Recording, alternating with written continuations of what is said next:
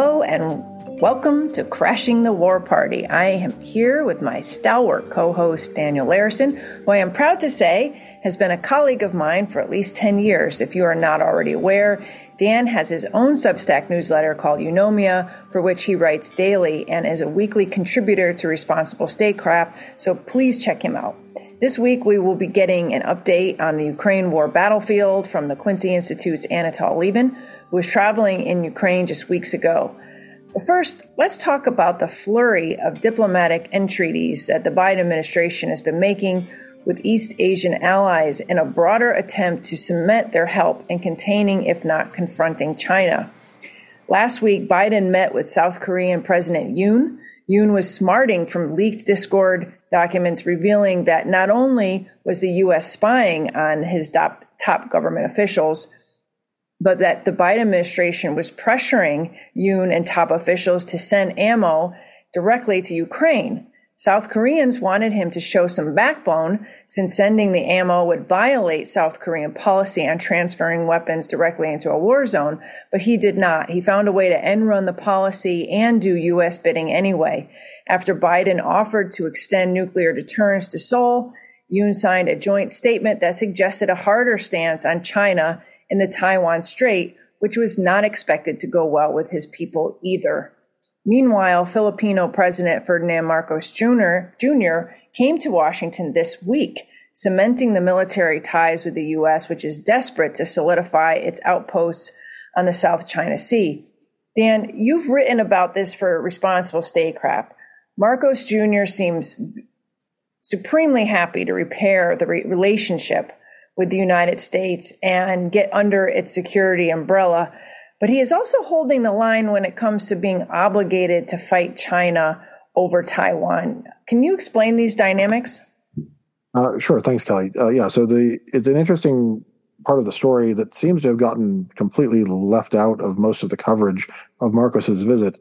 There's a lot of talk of the expanded basing deal that was negotiated earlier this year that allows the U.S. forces to have access to foreign additional bases beyond the 5 that were already allowed under what's called the Enhanced Defense Cooperation Agreement, which was originally set up under the Obama administration in 2014. And so this will include some bases in the north part of the country, closer to Taiwan. And so this has gotten many people excited that this means that the U.S. forces will have access to those bases in the event of a conflict over Taiwan. But just last month, the foreign minister, under questioning in their legislature, specifically ruled out storing weapons, U.S. storing weapons at those bases, and also saying that they would not be allowed to refuel, reload, or repair any ships or planes at these facilities. And so that's a major sign from them that they're not interested in getting drawn into war over Taiwan. What they do emphasize, what Marcos emphasizes and what his foreign minister emphasized, is that the EDCA is intended for the defense of the Philippines. And so they're very happy to have greater U.S. support for that part of it and for their territorial claims in the South China Sea. But they're not at all interested in getting pulled into something larger or something outside of that. And so I think a lot of people in the coverage and in the way that people are talking about the basing deal are conflating the two things, and they're treating the purely defensive nature of this agreement with, I guess, more ambitious goals for the alliance, more ambitious than the ones that the Philippine government actually has. And so we need to understand that there are limits to what the Philippine government is prepared to do, and the U.S. shouldn't be expecting them to come to our aid in the event of such a conflict. And so it's kind of funny because the Philippines are the closest of our treaty allies to Taiwan geographically. And so you would think if anybody has or thinks that they have a stake in Taiwan not being coerced by China, it would be the Philippines. But that's simply not the case. Let me ask a quick question. So we might not expect them to come to our aid in a fight against China, but would the very presence of having our ships and our weapons staged there at these new outposts be enough? Well, you could have U.S. forces there, but they're not supposed to be participating in any action with connection to Taiwan. So the pitfall for the Philippines is that by giving the U.S. this access, they have actually antagonized the Chinese, who fear Right. that the U.S. would be in a position to do something from those bases. But they haven't actually committed to that. And so I think they're trying to maintain this balancing act of shoring up the alliance without hacking off the Chinese too much. And I don't know how well they're going to be able to do that if, as the Chinese ambassador to the Philippines was very irate about the basing deal and said some very provocative things that ended up getting him into a lot of trouble there because he sort of implicitly threatened Filipino workers in Taiwan in connection with all of this, which of course went over very badly. But then the Philippine government was very quick to reassure the Chinese government that they want to have an independent foreign policy, that they consider Taiwan an internal issue for China, and they're not trying to interfere. So it seems like when they talk to the Chinese government, they'll take one line, and when they talk to us, they take a bit of a different line, and they'll emphasize either independence or alliance solidarity, depending on who they're talking to. Yeah, I mean, speaking of a balancing act, I think the same thing is going for South Korea. And President Yoon, who's known as a conservative, from what I understand, his approval ratings aren't very good in South Korea. So his trip to Washington was sort of framed in this idea that he was having issues keeping his own people on board with his foreign policy moves while having to deal with President Biden, who has all of these asks of South Korea relating to China. And I mentioned the Discord leaks that showed that the United States have been spying on South Korea, that putting them under a certain amount of pressure to give ammunition to Ukraine. Yoon responded by saying that he didn't think that the leaks were true, that it was fake news, but nonetheless, he found a way to rent hundreds of thousands of shells to the United States as an end run around their policy. I understand that those deliveries have been made, but we'd have to go to South Korean newspapers to sort of see where that's all at now. But this resulted in a further plunge of his popularity numbers in South Korea. He makes the trip to Washington, in which one of his own asks were, how do we deal with this North Korean threat? You have Kim Jong-un, who has been testing missiles all year, more missile tests this year than I think the 2 years previous combined. And to the point where South Koreans are starting to talk about developing their own nuclear weapons program to confront this, to counter Kim Jong-un's saber rattling in this regard. And what Biden does is extend this nuclear deterrence plan in which he invites South Korea to sit in on their discussions, any discussions that take place involving the U.S. response to North Korea, a nuclear response to North Korea. Somehow South Korea would be brought in onto the table, and supposedly this would be in exchange for a promise that South Korea would not develop its own nuclear weapons. And somehow this was a win for both. I'm not sure that the folks back home think so, but it seemed a little paltry to me. In addition, Biden is really expecting South Korea to enjoin the United States in its containment policy on China. And as a result of whatever talks they had behind the scenes, Yoon signs on to this joint declaration basically saying that South Korea opposes any change in the security status quo in the Indo-Pacific. He doesn't mention China, and he doesn't mention the Taiwan Strait, but from what experts are saying, that it is a little bit more assertive than previous statements where they just said, we want peace. So there is this indication that he's just sort of slipping into Biden's sway in this area. And talk about a balancing act, because this obviously rattles China on a number of fronts. It doesn't make Yoon the most popular guy back home either. Right. Well, and there is this disconnect between what people in South Korea are thinking about Yoon and how he's being perceived in Washington. I think in Washington he's seen as fairly useful, or at least possibly more reliable for the U.S. Although that can sometimes be misleading. That could be a misperception, I think, because while Yoon talked very tough about China during his campaign for president, since becoming president, he really dialed back a lot of that and has not really been quite as hawkish as many of us, including me, thought he would be. And so it's, I think here he's maybe paying lip service a little bit again to what people in Washington want to hear, but they're not actually going to deliver very much when it comes to confronting China, because it's not really in the best interest of South Korea to do that. And indeed, when South Korea has stuck its neck out for us, when they accepted that THAAD missile defense site, it ended up costing them greatly, because the Chinese punished them with a very nasty economic boycott campaign. And the U.S. just sort of stood by and didn't do anything for them. And so they know that antagonizing China is going to cost them, and they don't really see what they're getting for their trouble. One of the other things where there's a disconnect is where Yoon is perceived in Washington as being very good because he's more pro-Japanese than the previous government, being more accommodating to Japan, I guess would be another way of putting it.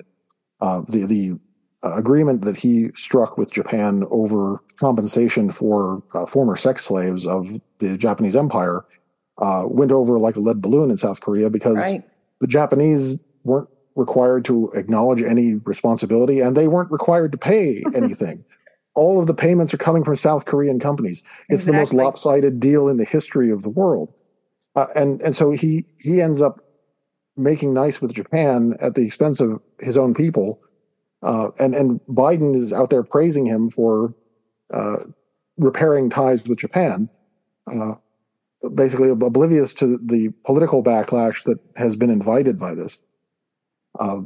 And I think we're seeing something similar in terms of the nuclear issue too, because if you look at polling in South Korea, South Korean nuclear weapons are very popular, at least they are right now.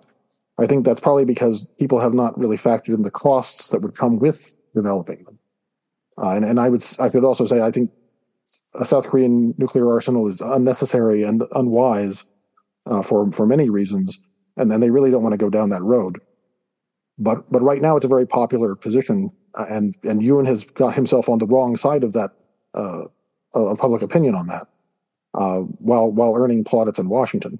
So I don't know how long that he can keep that up, antagonizing his own people to keep Washington happy. One thing that's interesting about this Washington declaration, and Adam Mount and Toby Dalton wrote a really good piece in Foreign Policy the other day, talking about some of the downsides of this, is that by emphasizing the nuclear or the role of nuclear weapons in the alliance, it actually plays into the hands of people in South Korea that want their own nuclear weapons, because it puts nuclear weapons at the center of the alliance, and emphasizes how important they are. And so to the extent that there will always be doubts about the U.S. willingness to risk retaliation against U.S. territory on behalf of South Korea, over the longer term, you're actually helping the advocates of nuclear weapons build their case. And so in that way, the Washington Declaration, while it sort of prevents South Korea from going down that road right now, or it discourages them from going down that road right now, it probably only buys you a little bit of time. And we'll be back talking about this again in a few years. Yeah, and I mean, this speaks to the bigger issue of the United States bullying its partners and allies in the region to become part of this anti-China hedge or containment or whatever you want to call it. And we see that each of these countries, even in the West, the Western countries, have these complicated relationships with China that they don't want to basically cut off. unilaterally because because the United States wants this security architecture in place. And in the case of South Korea, one of the things that the Biden administration has been pressuring Yoon about is the microchips. And it's, the United States has gotten all sorts of pledges from Western and global South countries that do trading in technology to stop giving technology to China for advanced chip making. Well, South Korea and China, they're huge traders. China is South Korea's biggest trade partner, and that's all in chips and technology. And we're telling, specifically South Korea not to fill the gaps that that could result when China is supposedly investigating an American chip company, Micron over there, and may ban it, and which is going to, leave a vacuum. And we're telling Yoon, well, don't think that you're going to fill that by giving China this chip technology so they can fill the gap themselves. And South Koreans are like, this is our bread and butter. We're facing a huge economic decline right now, and you're telling us to cut off our limbs here because of this greater competition with China.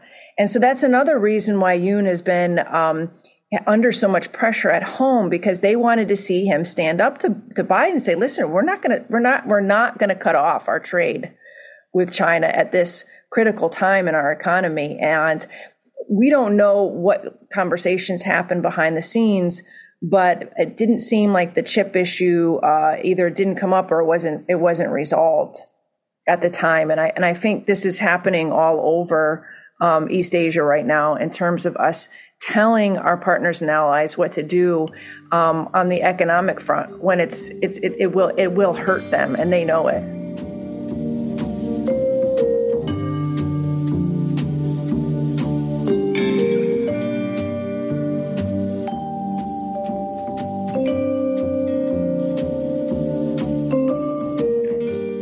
We'd like to welcome Anatol Lieven to Crashing the War Party today.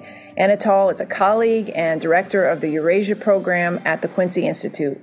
Previously, he taught at Georgetown University in Qatar and the War Studies Department at King's College in London, and served as a war correspondent in Afghanistan, Chechnya, and the Southern Caucasus. He is the author of several books, including Ukraine and Russia, A Fraternal Rivalry, and his latest, Climate Change and the Nation State. Welcome to the show, Anatol.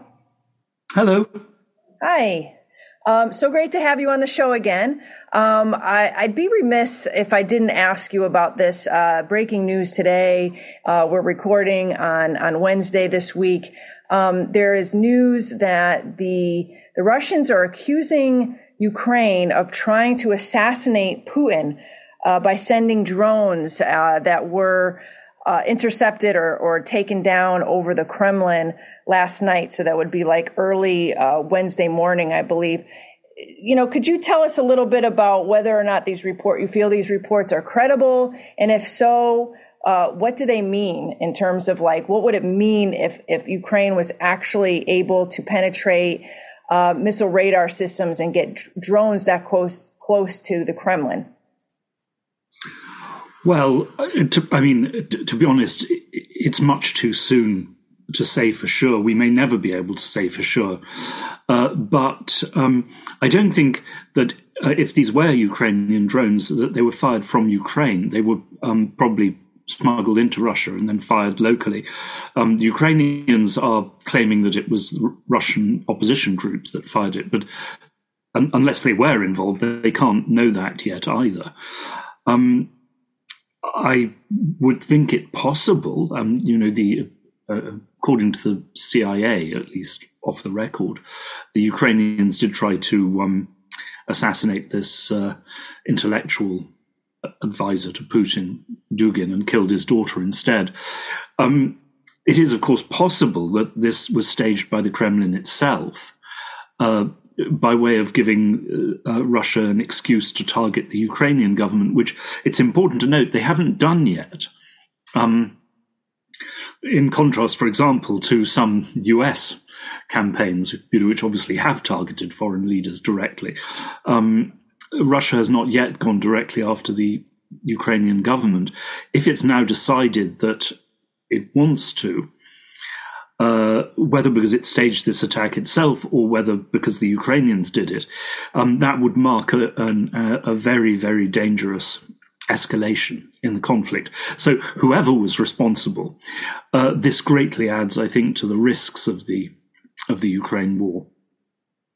Absolutely. Now, you were recently in Ukraine, and you traveled to several places in and outside of the war zone, including Kyiv and Zaporizhia and Dnipro. I'd love to get your thoughts on this supposed coming Ukrainian counteroffensive, and if you and what you saw in Ukraine yourself.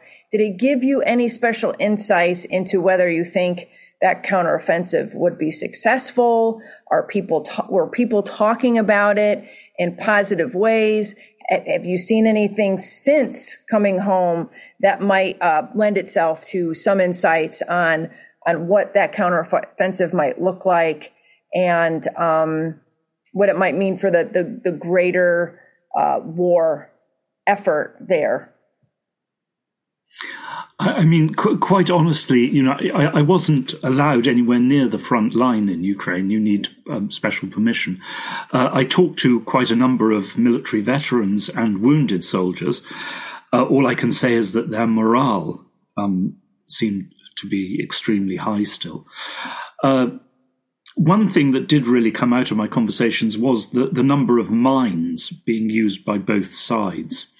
At least in the Donbass, but from what we gather, the Russians have also planted very large numbers of mines to protect their lines in southern Ukraine.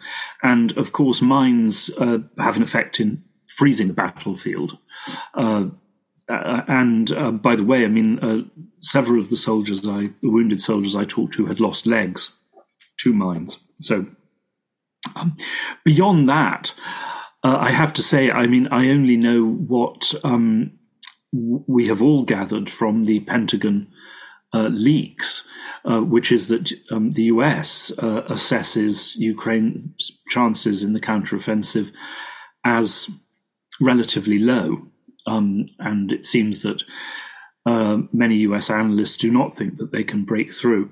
But that in itself does not prove anything, because after all, people have been completely wrong about Ukraine's chances previously, and the Ukrainians have repeatedly surprised us.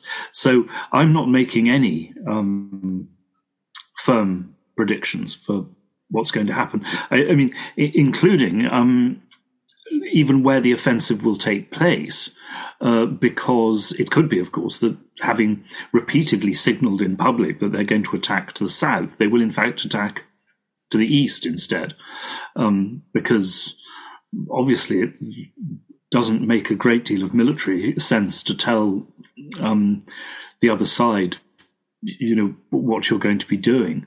But then again, if, as so many people have said, this war has become much more like the First World War. Well, that was, of course, a key problem with the First World War, because you had to accumulate, huge numbers of troops and munitions at one point in order to break through the lines on the other side. The enemy knew exactly where you were coming. So we'll have to see. What do you make of the National Security Council spokesperson, John Kirby, coming out this week and saying that U.S. intelligence indicates that Russia has lost 20,000 soldiers since December? They would not offer any accompanying Ukrainian casualties, saying that Ukraine is the victim here. That was the initial response when asked by reporters, I guess. So we're not giving those figures out. What do you think of the timing of this reveal, and what does it mean? Do you believe it? Do we have any sense if these numbers are accurate? Or does this indicate that, in your mind, that maybe the Ukrainian figures might be even higher and we just can't get confirmation from the government on what they are? Well, I think that's the key point. I honestly have no idea whether these figures, as far as Russia are concerned, are accurate. I mean, we do know that casualties on both sides have been extremely heavy. There was a BBC story recently about how one Russian regiment, has effectively been wiped out in the course of the past year. And I visited military graveyards in Ukraine.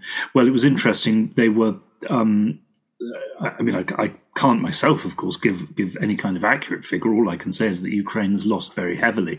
The other interesting thing was that the biggest one, after we'd been near Dnipro, after we'd been there for a few minutes, Ukrainian guards appeared and ordered us away. So clearly there is great sensitivity in Ukraine about revealing the level of casualties. Given the nature of the fighting in Bakhmut, I would assume that if Russian casualties have indeed been very high, then Ukraine will also have lost heavily, because this has turned largely into a war of artillery, and Russia has considerable superiority, at least in numbers of guns and shells.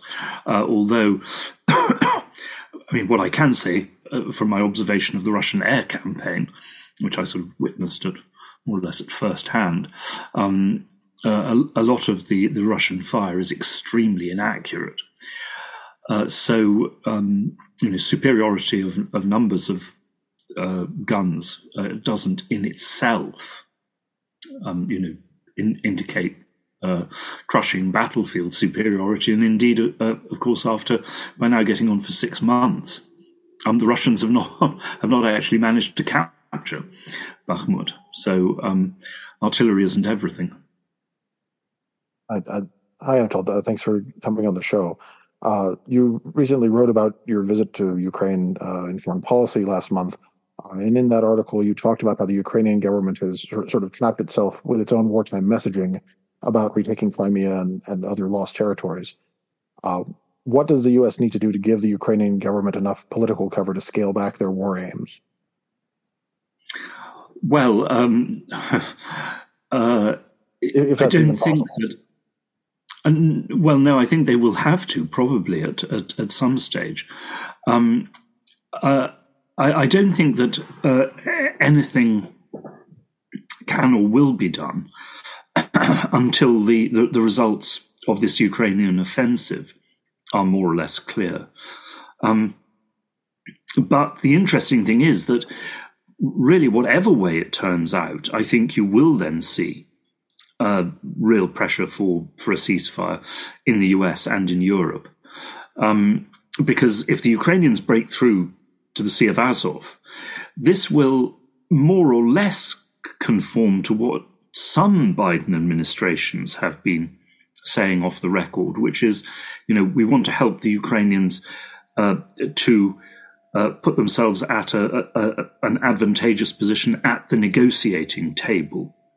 Well, now, the Russians will not negotiate on the return of Crimea, but if the US and the Ukrainians were prepared not formally to give up Crimea, but to agree to a ceasefire, leaving Crimea and the eastern Donbass in Russian hands, then at that point you might actually be able to get Russia to withdraw to the lines of before the invasion last year, which would of course be a tremendous success and a colossal defeat for Russia and Putin, but it wouldn't be the total defeat which Western hardliners and at present the Ukrainian government are aiming at.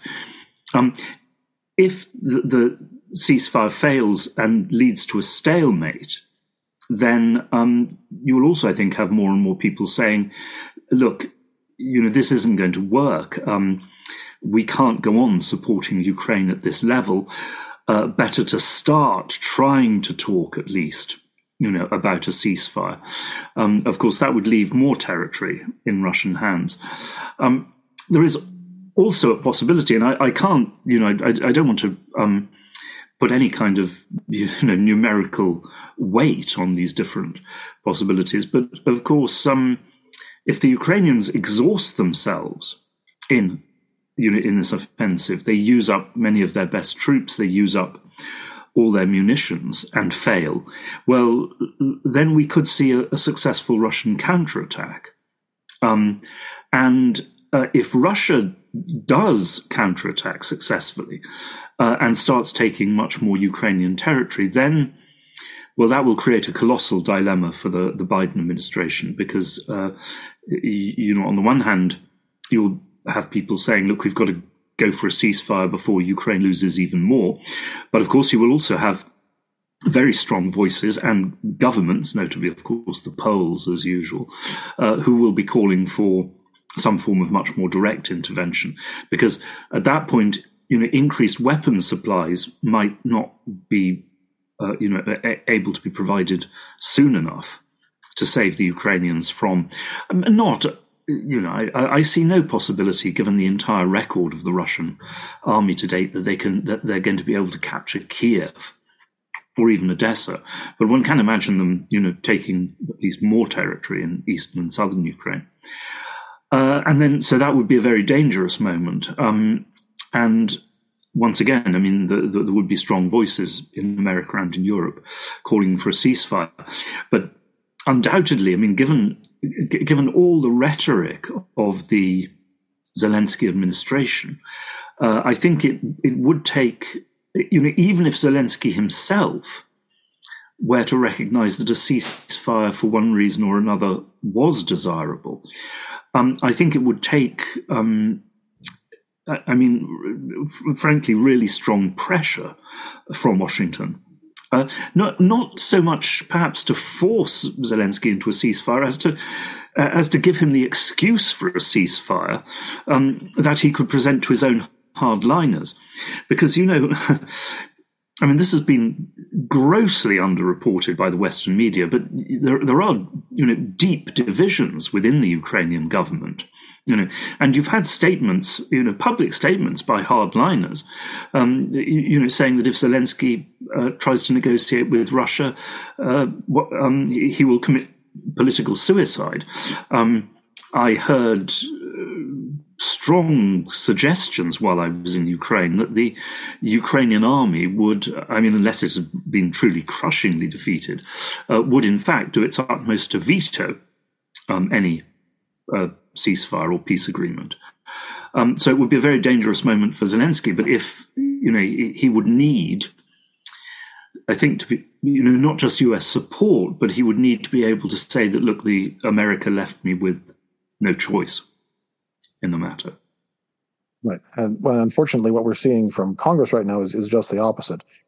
Instead of providing that cover, they're really egging on those hardliners and saying that U.S. policy in a resolution introduced in the House, and I think there's a paired one in the Senate, saying that U.S. policy should be to seek the restoration of all Ukrainian territory to its 1991 borders, and on top of that, to let them into NATO after the war is over.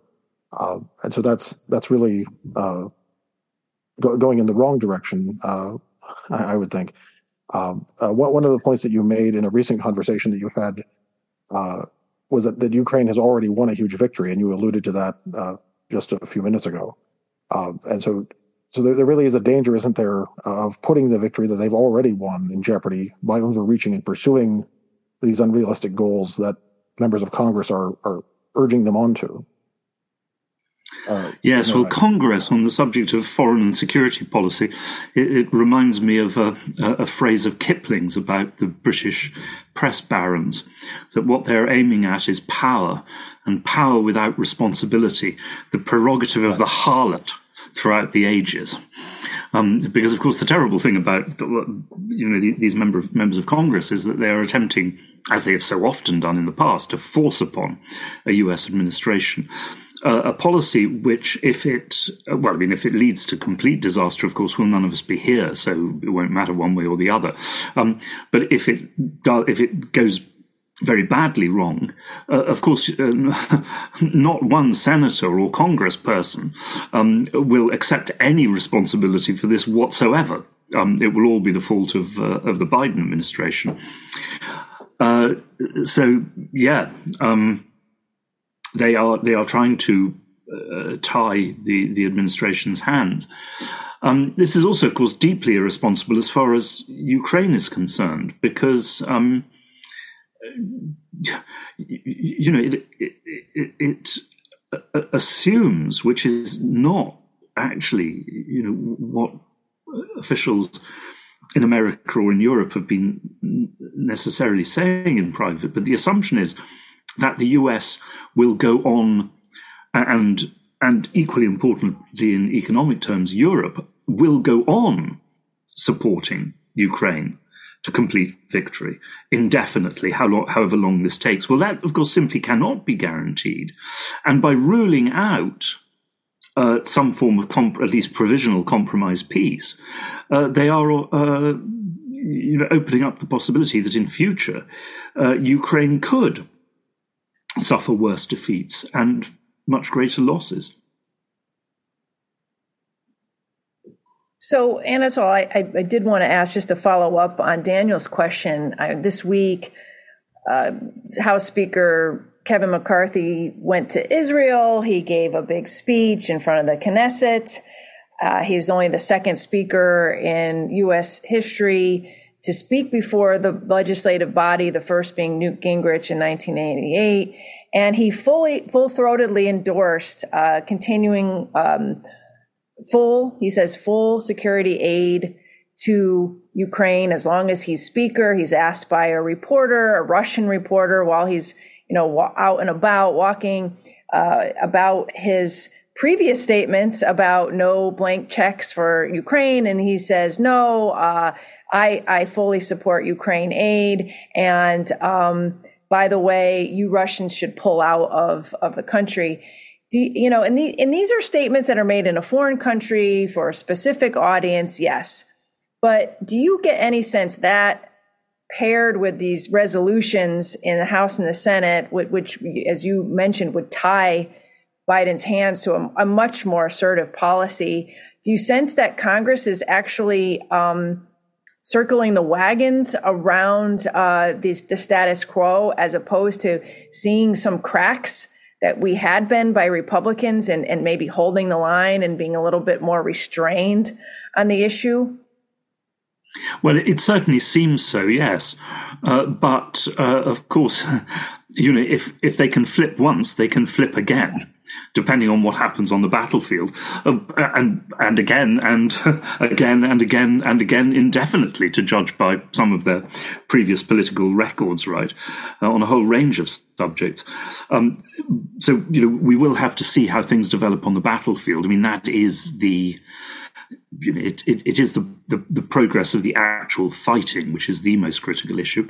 And of course, if there is no ceasefire by late next year, we will have to see who wins the next US elections, right, and on what platform. That will be a very important moment. But not so much militarily, though it is significant, but certainly economically, the attitude of the Europeans is also going to be critical. And for the moment, they have, on the whole, displayed considerable solidarity. But we all know about the divisions and fissures in Europe, with regard to Poland, for example, Germany, partly because of guilt over the Second World War, has, gone along to a considerable extent with Polish policies and Polish wishes, but under the surface in Germany, and some Germans I've talked to, there is also growing resentment of being, pulled around by the Poles in this way, even while the Poles, repeatedly, the Polish government repeatedly insults Germany, makes statements about Germany trying to create a new Fourth Reich in Europe, demands more than $1 trillion in compensation, for German damage to Poland in the Second World War, which even Annalena Baerbock immediately ruled out. So we've had a lot of stuff recently, about the much greater weight of Poland in Europe as a result of the Ukraine war, and as a result of successful Polish economic growth over the past generation. Since so much of the discussion about this war has revolved around historical issues, I have to point out that the Poles have a very strong historical record of repeatedly overplaying their hand. In terms Sounds like of the Democrats in Washington, to some extent.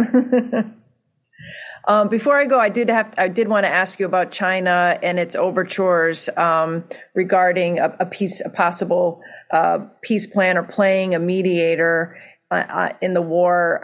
It doesn't seem like something that the United States wants to hear much of, but will they have any choice? I mean, what kind of role could and should China play in any future negotiation talks? Well, I think it was extremely foolish of the Biden administration to brush off the Chinese overture, as also, by the way, the extremely insulting and gratuitous response to Lula da Silva's statement from Brazil, a statement, on the need to end the war, which, by the way, had tremendous support across large parts of the global South, including in US partners like India. And it was also totally unnecessary. I mean, all the US had to say was, make some complimentary remark about, Brazil's role on the world stage without committing itself to anything and saying, we welcome all, suggestions and proposals. Ditto with China. I mean, the Chinese, peace proposal was not in any way, concrete or detailed enough. But, if you think, as the Biden administration has said, that repeatedly that this war will end in negotiations, well, you will need neutral mediators. You will need people who are capable of bringing serious influence to bear in Moscow, since you now have enormous difficulties to overcome, even in talking to the Russians directly. So what on earth is the point of sort of ostentatiously dissing these countries? It's the kind of thing that you would have expected of John Bolton, who was known, I believe, to his colleagues in the United Nations as the anti-diplomat. Many people have so often written that we should give less money to the Pentagon and more money to the State Department. I'm not sure that either of them are really worth more money. I know a number of people that would agree with you, for sure. Thanks for joining us, Anatol. I hope that you'll come back as things develop over the course of the next several weeks or months. Like you said, we just have to wait and see at this point where the next moves on the battlefield will take us. But I sure hope you'll return to share some of your insights with us. Thank you so much.